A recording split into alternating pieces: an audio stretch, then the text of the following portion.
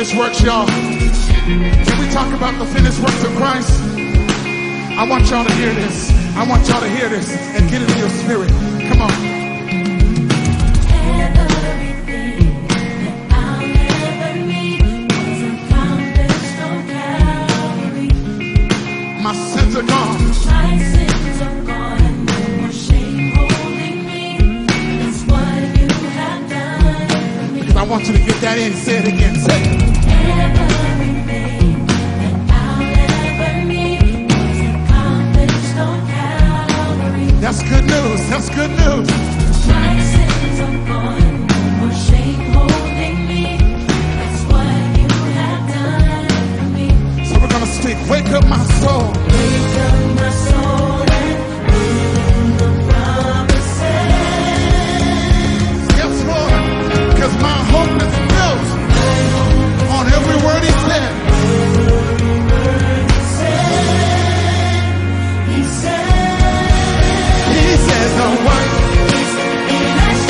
everything you promised me, Come on, say it again. The word. everything you promised me already.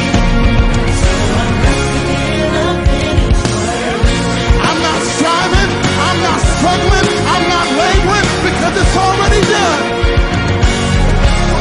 Say now I believe and now I receive. Now I receive my faith, it is happening. Yeah, come on, let's say this right here. I'm already healed, I'm already free. That's what you have done for me. So speak to yourself. Say, wake up my soul. Wake up my soul and live the promises. Yes, Lord, I'm going to build my hope on everything. My hope is built on every word he said. He said it. He said the word is finished. Everything you promised me is already And we've already won. Do you believe the word? finished. Everything you promised me is already Come on, say it. The work is finished. Everything you. promised me already. Yes, Lord. We've already The work is finished.